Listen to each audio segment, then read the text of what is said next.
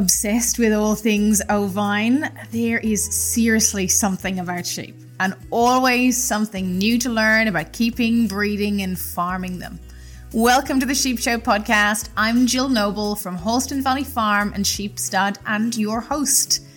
The Sheep Show podcast exists to help you, no matter where you are in the world, what sheep you breed, what size your flock is. This podcast will help your sheep knowledge and your shepherding confidence grow. And it's a two-way street. I love to hear from you and find out how your sheep journey is going. Contact me via Instagram at Holston Valley Farm or via email jill@holstonvalleyfarm.com.au. Come along on this episode as we explore the amazing world of sheep and sheep farming together.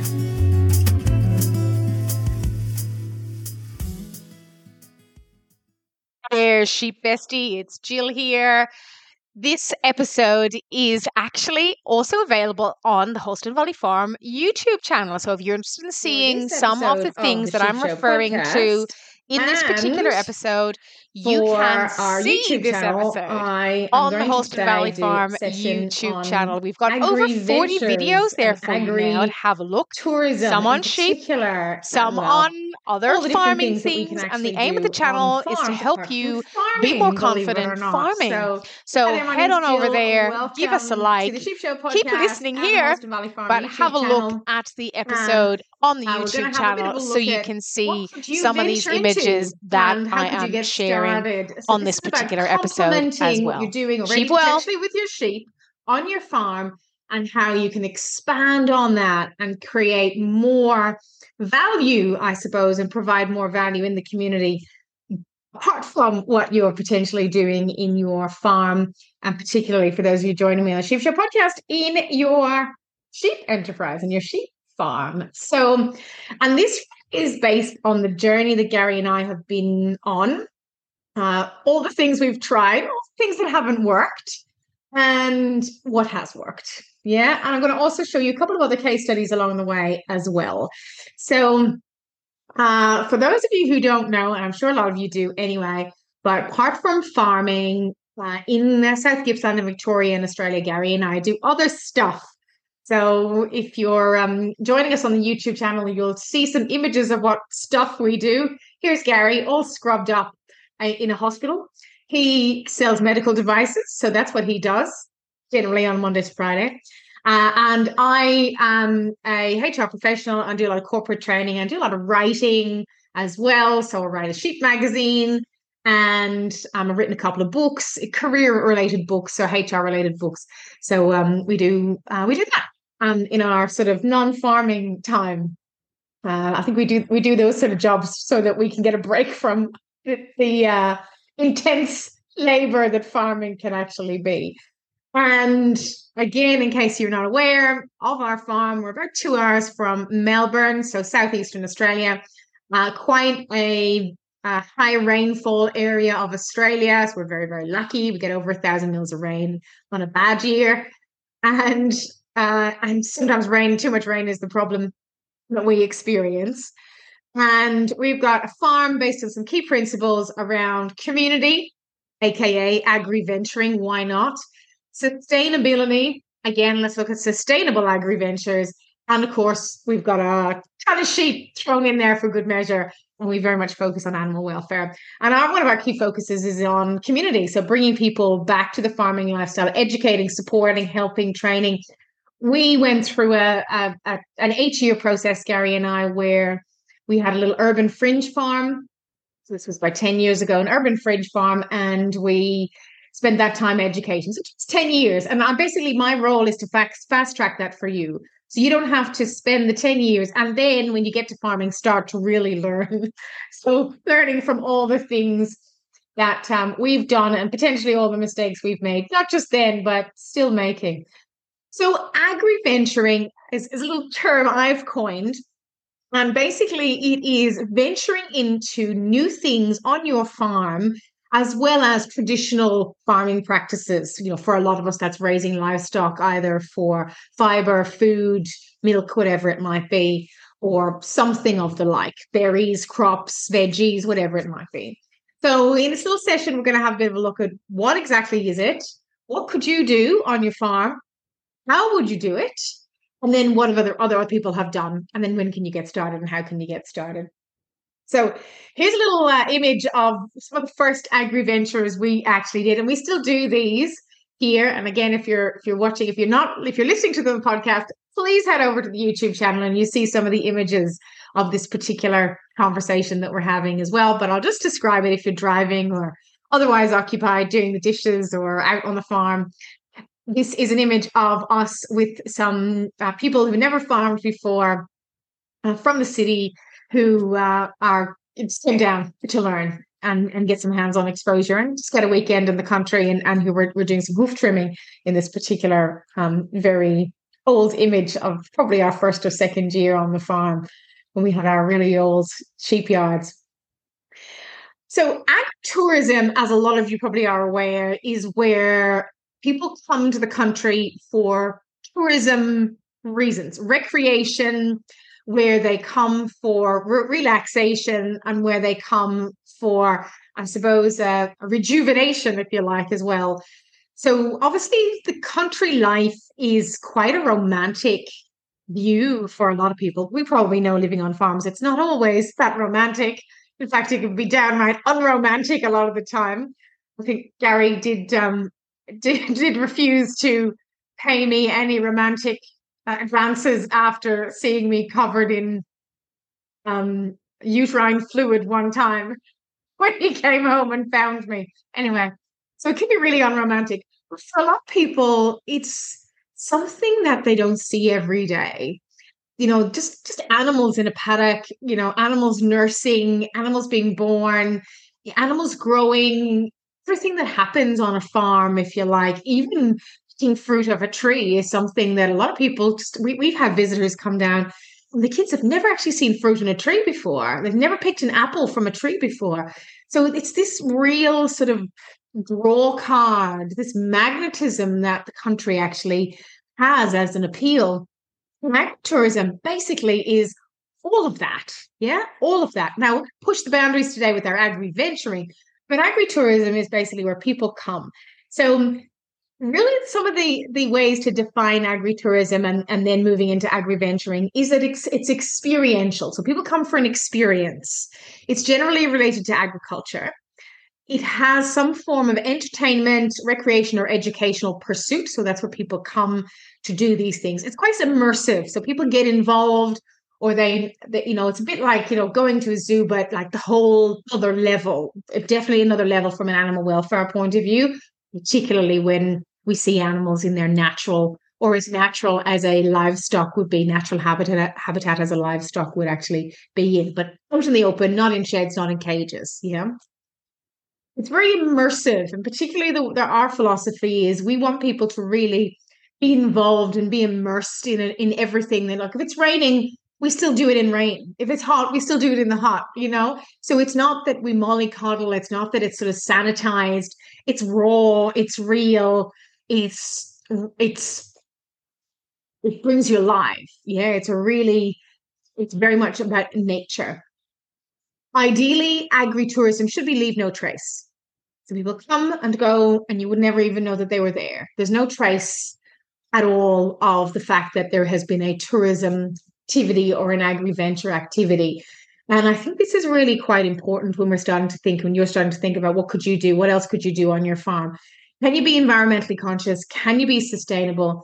Can you have leave no trace?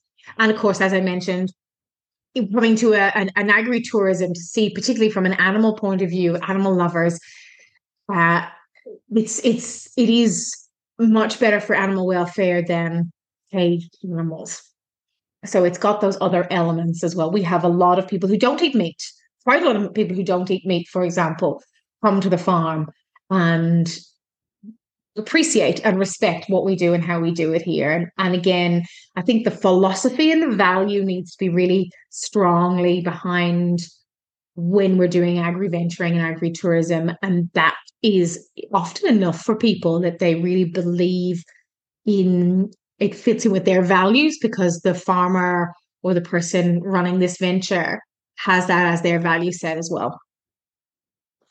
different types. Okay. So when you look at agritourism and you Google it, venturing, as I mentioned, is kind of my little coin and my little spin on it because it sort of takes it to the next level.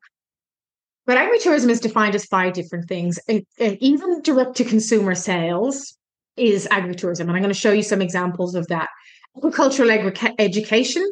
So where people come, in fact, I just got a phone call today from the local TAFE who wants to come with their class, their Cert 3 class to our farm. And I mean, that's just amazing for me and for our farm to have that recognition and to have the local TAFE want to actually visit us. So perfect. Hospitality, and I'm going to show you a case study today of exactly what that could look like from an agri-venture, agri-tourism point of view. Recreation. So this could be anything from hiking, walking, fishing, horse riding, those sorts of things. So where they're doing country pursuits, if you like. And of course, entertainment. One of the things we've sort of happened on our agri-ventures pursuit is a really unique entertainment offering that I'll share with you as we move through.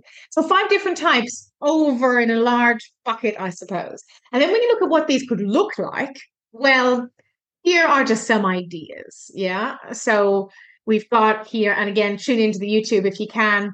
So horse riding, we've got glamping tents, we've got berry picking or grape picking, we've got tractor tours, and we've got flower picking, for example. These are just some ideas potentially that it could look at. Hunting, fishing, shooting, those sorts of things, wildlife watching, particularly at night. So here's a lovely, beautiful picture of an owl. You don't have to go very far. I was out filling a water trough the other night at 10 o'clock. It was an owl just waiting for me, and and they stay a long time. So they're really quite intriguing creatures to sort of catch a glimpse of an owl and get up close with an owl. Bird watching, of course, koala watching, and petting animals. And of course, this could be all sorts of animals. And then something like a hay maze. I think it's the coolest idea, And I know this is corn mazes and hay mazes are really popular in the US. And I think, small area of land, this is something we can do really, really quite quickly and really quite cheaply. And of course, you can really go for it with different festivals like Halloween, for example, or for maybe Labor Day, Australia Day, or St. Patrick's Day, or whatever it might be. You could really offer this extra element in having a maze of some sort. And what fun, for kids to run around in and have a bit of getting lost safely around the place. So there's just some ideas of agri-venturing, agri-tourism, if you like. And really, it's really about something for everyone. People are going to love animals. People are going to love the fresh fruit and vegetables. People are going to love the fruit picking, for example. People are going to like the serenity of the outdoors, really getting back to nature, fresh air, no noise, kind of, no pollution. Okay, there's going to be some animal manure. You got to be prepared for that. There might be some, stinky things from time to time. Large, no pollution. And of course, the fact that, we've got sets on our farm that we can share with people. There's a lovely image here of someone who's turned silos into a little B&B. So there may be assets on your farm that you think are perhaps even knock it down, tear it down kind of thing. Maybe an old barn, for example. And again, one of the case studies is doing exactly that, which is, it's just so good. I mean, obviously some of these things are more of an investment than others. But again, you got to weigh those things up with where you're at and choose the right thing, which is getting me to my next point. What we've tried on our farm. Okay. So you name it, we've tried it. We thought roadside stall. We were growing a lot of fruit and veggies at the time, and it was something we had done on our urban fringe farm. And we thought, okay, it's great little sort of gateway, safe, easy entry to, hey, stop and come in and visit. So we had a little wagon commissioned. There's a beautiful picture of it if you're looking at the YouTube there in the middle.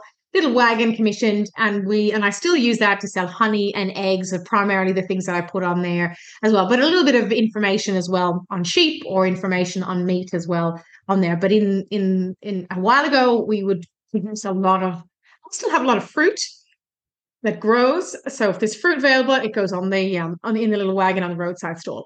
Now, I'll tell you about the pros and cons of this as we move through. We do direct sales, so eggs and meat, beef and lamb. We have a roadside sign. And of course, then we have the delivery of the meat as well that we do to consumers as well. And the way we do it is all Prime Safe approved, and it's all been checked and all above board. So that's just some of the things that we've tried. We've also got out and about in the community. So here's a great picture of one of our little pet lambs who went along to the local bank for the day, for a little coat, and stayed there with one of the local dogs. I know, and basically slept in the bank all day until she got her feed and attracted visitors. And they were generating funds, raising funds for drought relief. So the whole bank was all sort of decked out to try and generate funds. And we had some little animals in there. Went in one day and they said, oh, can you bring this animal back to do the drought relief? I went in with the animal to embarrass one of the girls / give her a little birthday surprise. And that followed up with, first of all, a news story in the local paper about this little lamb, and then this feature. This is actually a picture from the paper as well. So, I mean, little things like that, just getting out and about in your local community. Of course, advertising, choosing a market to advertise in. And we've got a couple of local markets we advertise in. We go a lot to shows, particularly local shows, where we showcase our sheep and people learn about our sheep. And we do a lot of events. We do a lot of farming events, a lot of farming exhibits. And that, again, that's a great social thing for a lot of us. A lot of us love it. It's a bit of effort, a bit of work, and a bit tiring, but it's good fun, and we get to hang out with all our mates and meet lots of new ones as well. So these are just some things. In fact, here's the full list of all the things we've tried. Believe it or not, we have tried and still do, not all of these, but these are all the things we've tried, and I'll come back to tell you which works and which hasn't worked. Roadside stall, fruit picking, camping, hunting trips, farm visits, volunteer farming or educational opportunities, school groups, tree planting, on-farm meat sales, farm-based birthday parties, hikes and walks, bird life and wildlife watching, fishing, client visits from people with a disability or local schools, and cabins. Yeah. So these are the things that we have tried. Believe it or not, roadside stall was really good for the locals. They loved it. Yeah, but the locals can only eat so much of our produce. Yeah, and some of them grow their own produce. So it initially went really, really well. And when things, perhaps things are tight, they come here to get the local produce. I still have one of the person who buys most of it is like my next door neighbor at the moment. But we don't live on a main road.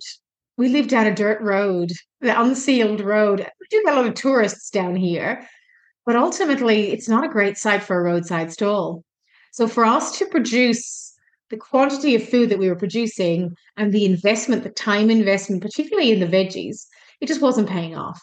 Yeah, it was nice. It was a hobby, but we had way more things that we needed to do than really invest 10 hours a week or whatever it might be, or even 5 hours a week in something like that, where some of it was going to waste. So very minor now with the roadside stall, basically eggs and honey and a little bit of brochures about meat, but that's about it. So we've sort of cut back on the roadside stall, but it's still there because it looks really cute. Yeah. And again, it's a good little gateway to, hey, come on in. Hey, we're open, that sort of thing.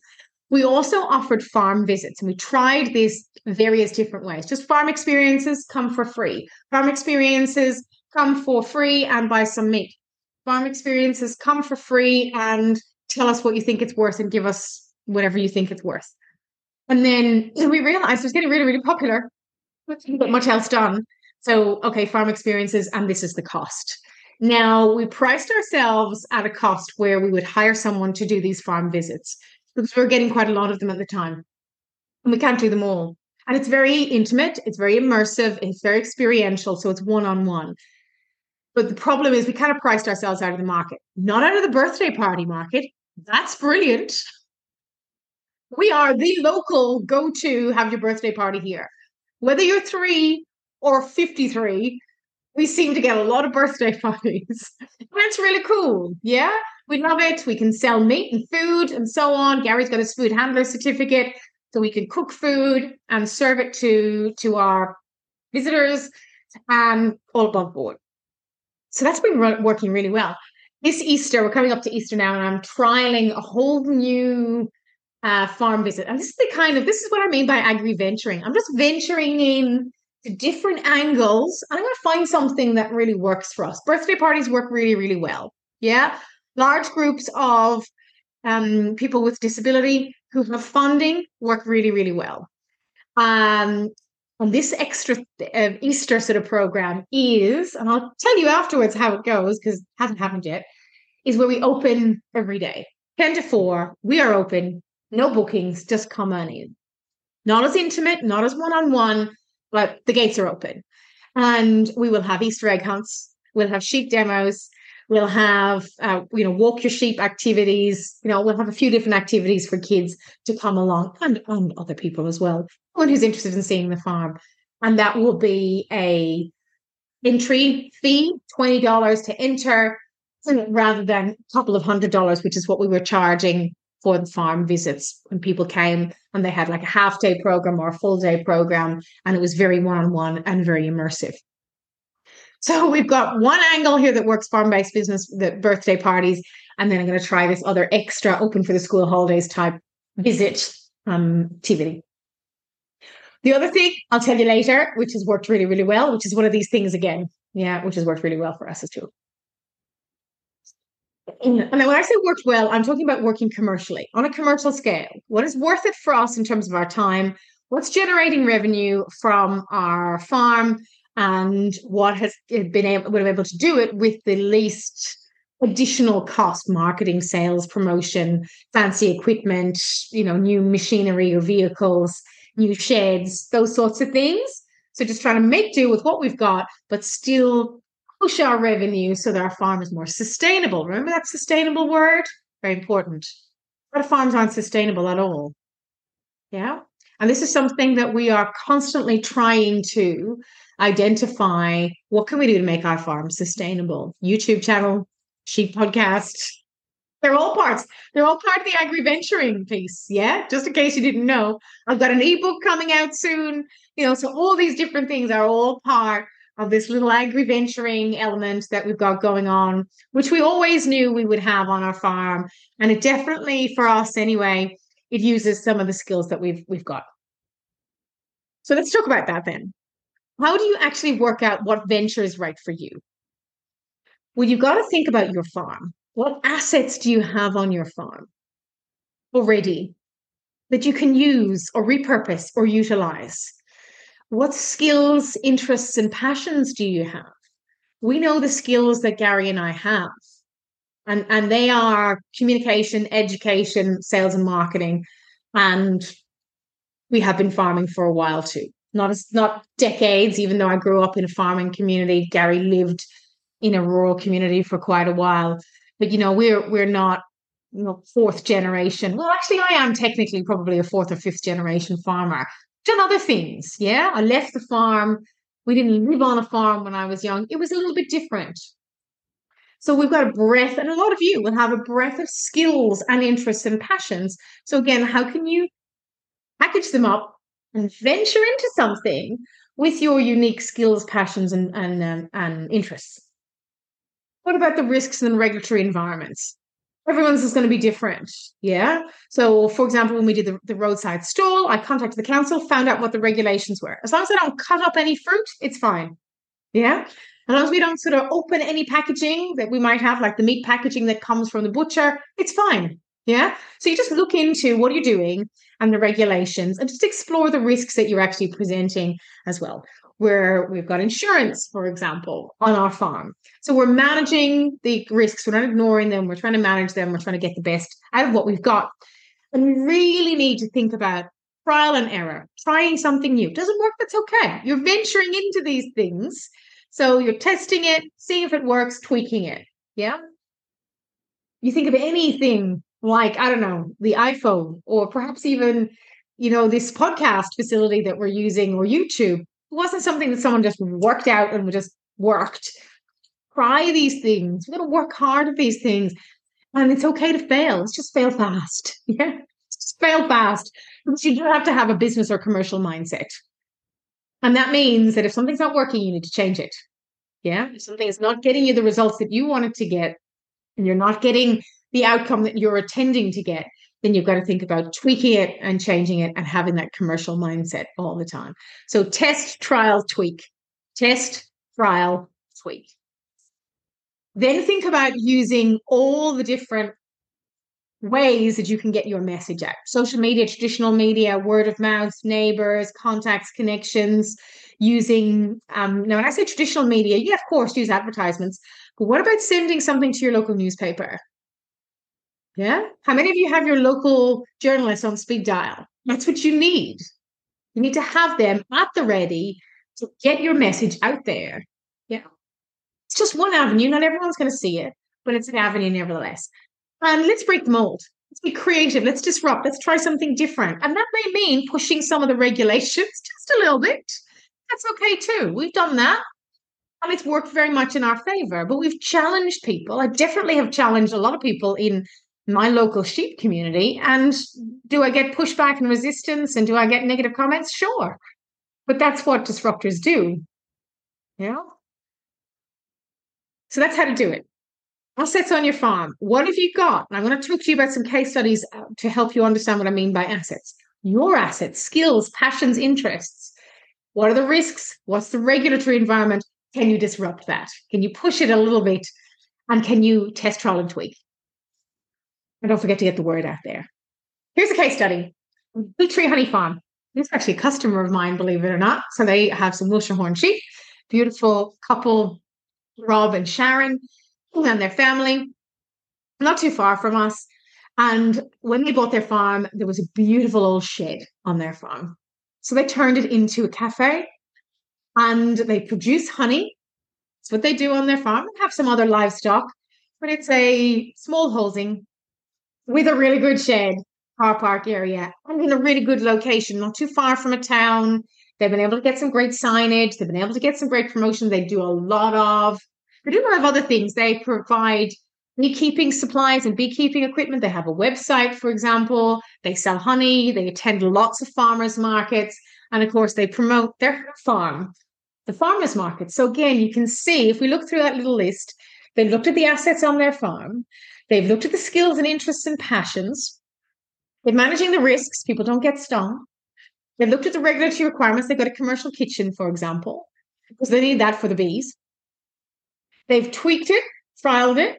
They use social media and traditional media, and they're doing it on foot as well. They're actually going to events. They're going to expos. They're going to local shows, and they are disrupting. They have honey. They have beekeeping supplies, and they have a cafe, and they're using the assets on the farm. Perfect in my mind. It's a perfect agri-venturing case study. Here's another one. This is, again, somewhere quite local to me, a farm called I Love Farm. So just to confirm, that was Blue Tree Honey Farm. If you Google Blue Tree Honey Farm or Fisher's Beekeeping Supplies at Gmail, I'll pop them in the show notes anyway, but that's Blue Tree Honey Farm. Next case study is I Love Farms in Miraboo North / Delburn. So they're right on the border between Miraboo North and Delburn. Again, 10 minutes from me. And what they did was they used the biggest asset on their farm, which is there on a main road, a very busy main road that's taking everyone from sort of our side of sort of the highway, the freeway, to the main industrial commercial center of Gippsland, yeah, which is Traralgon, Latrobe Valley. So it's a very, very busy highway that you get a lot of through traffic. And they have a beautiful old shed, and they've turned that into a farm store.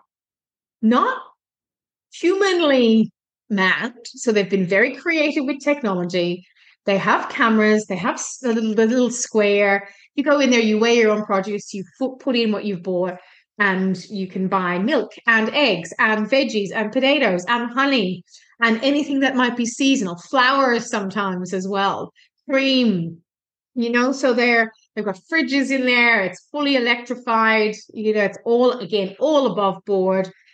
brilliant little extra business. But the main asset they're using is their location, where they're physically positioned on that route on the way to a really big commercial center. Yeah. Obviously, they've got skills. They're farmers. This is a farming family here. And they don't want to stand in a shop all day. So what do? Well, they invest in the technology and they set it up so that they can basically free themselves up to farm because that's their core business. Yeah. So using their skills and interests and passions, using their produce, using the community and using their location. Perfect case study. Again, do you think about all those things? And of course, they've managed the risks, the regulations, they've got a very commercial mindset.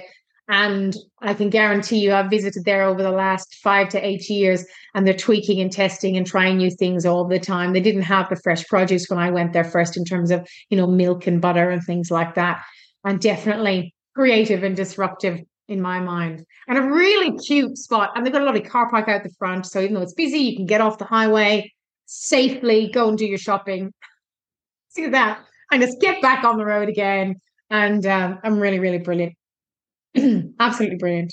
Love it. Next case study is ours. So this is something that we were pursuing. How could we use some of the more inaccessible, inhospitable, but amazing features on our farm? We have some pretty grummy old sheds. Yeah, we take an awful lot of investment to turn into a little cafe like Blue Tree Honey Farm. But we do have some incredible outlooks and aspects on our farm. Our farm is quite a rectangular shape. It's basically going from a ridge right down to a river flat and a river valley. And we've got every type of topography you would think of on our farm. So why not use it? And that's what we've done. We now have 3 ovens. If you're looking at the little YouTube video, you see this little spot here. That's one. A kilometer and a half hike up to there, up a very steep slope, huge elevation.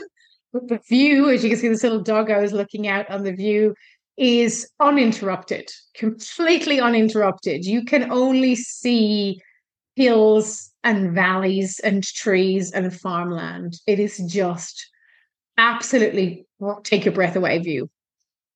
And we've also got some other areas on our land which are more private, secluded, woody. And we have 2 other cabins in those areas as well. And they've got pretty nice views, pretty nice aspect, very private, very tucked away, and really serene. So a lot of serenity.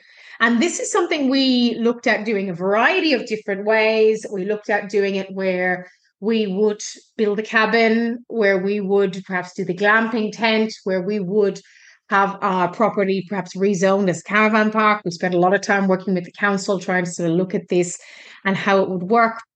And we actually went with a cabin on wheels. So it was wheeled in, passes all, the council have come and have had a look, and all above board, meeting the regulatory requirements, leave no trace. So people bring rubbish, take rubbish. People use the wood from the local area rather than bringing in wood. People hike and walk rather than drive. So very much leave no trace. They can bring their dogs as long as dogs, and most of the dogs are very, very respectful that we actually have. We're doing this all through a partnership with unyoked.co. They have over 70 of these cabins all around Australia, New Zealand, and the UK. And they're doing it really, really well. So they own the physical cabin. We own the land the cabin is on. And then between the 2 of us, we have an arrangement around what's my responsibility as a landowner and managing the guests and what is their responsibility. And yeah, it's great. It's really, really good. It's probably been way better than we ever thought. Very little investment up front, which is great. Obviously, it's still a business, so I wouldn't say it's got no work attached to it or no planning. But once you have a system, once you systematize it, and they really help you with that, it's just been fabulous. Occupancy is worth it. Yeah, it's definitely worth it. So this is just an adventure. I've seen other really cool things like igloos, and like one of them, which I think is so cool, is called Sleep with the Sheep. If you like that, Sheep Show podcasters, Sleep with the Sheep. And that is where you stay in an igloo, like literally a little glass dome, and there's sheep all surrounding you. Don't know if it would work with my horned sheep, shedding sheep that are rubbing up against you all night. Obviously, there's a little bit of kind of plastic between you and the sheep. But I mean, how cool was that? There's sheep are really cool to just kind of, sheep spot and sheep watch and just sit there and watch your sheep. We manage a little bit of land about an hour away, and the lady who owns that land says, "I just want them to look at. I just love looking at them. You can come and manage the land. I want to look at them." It works for us. You can look at a sheep all you want. You get free views. We get free land. I love it. Best little venture ever. And that works for her. So these cabins really have been a great asset to our farm, and going from strength to strength. Now, again, planning systems, good people. They're gonna, good people around you, good people in your unyoked, and good local team for you. Like for Gary and I, we have full-time jobs. So we need a good local, reliable team that are skilled, and we do have that. And that's just been amazing for us with Chris and Amanda, who help us out every day, which is great. So beautiful option. And again, we've used the assets, we've used our interest and passion. So community, and welfare, education, it's got it all here for us, and very sustainable, very much leave no trace. And it's just been really good. That's really good. So I'll give you a couple of websites here, including Fisher's Beekeeping, but I'll also want you to think about, okay, what assets do you have on your farm? Yeah. What are you interested in? What skills do you have? What passions do you have? And even these three things, these three examples that I've shared with you, Blue Tree Honey Farm, I Love Farms in Mirbeau North, and our own case study, the investment here, there's investment in a lot of this. Like commercial kitchen takes time, technical infrastructure to run that shop front takes time and takes money. The cabins, they take time, they take a little bit of money. But you got to think about that. You were in a business mindset. You got to speculate to accumulate. Yeah. So how much can you invest to get the return on investment? I spoke with someone recently wanting to set up a meat business. All you need is a freezer. Yeah, it's going to cost you $600. How much are you going to generate in return? That's going to be 2 lambs, for example. It's a business expense though. So think of it. If you're thinking like a business, it's a no-brainer. You just need a freezer, get a freezer. Yeah. If you need a cool room, get a cool room. As long as you do it with a business mindset, you are making the right decision. So you're looking at the big picture and then thinking, okay, what is this going to mean for the next 10 years? What is the generation of revenue based on the cost of that initial investment? Is that thing holding me back? Can I get a loan for that? Yeah. Can I perhaps go to the bank with a lamb and ask them for a loan potentially? What can I actually do to get me closer to where I want to be and get me in a position where I too can agri-venture?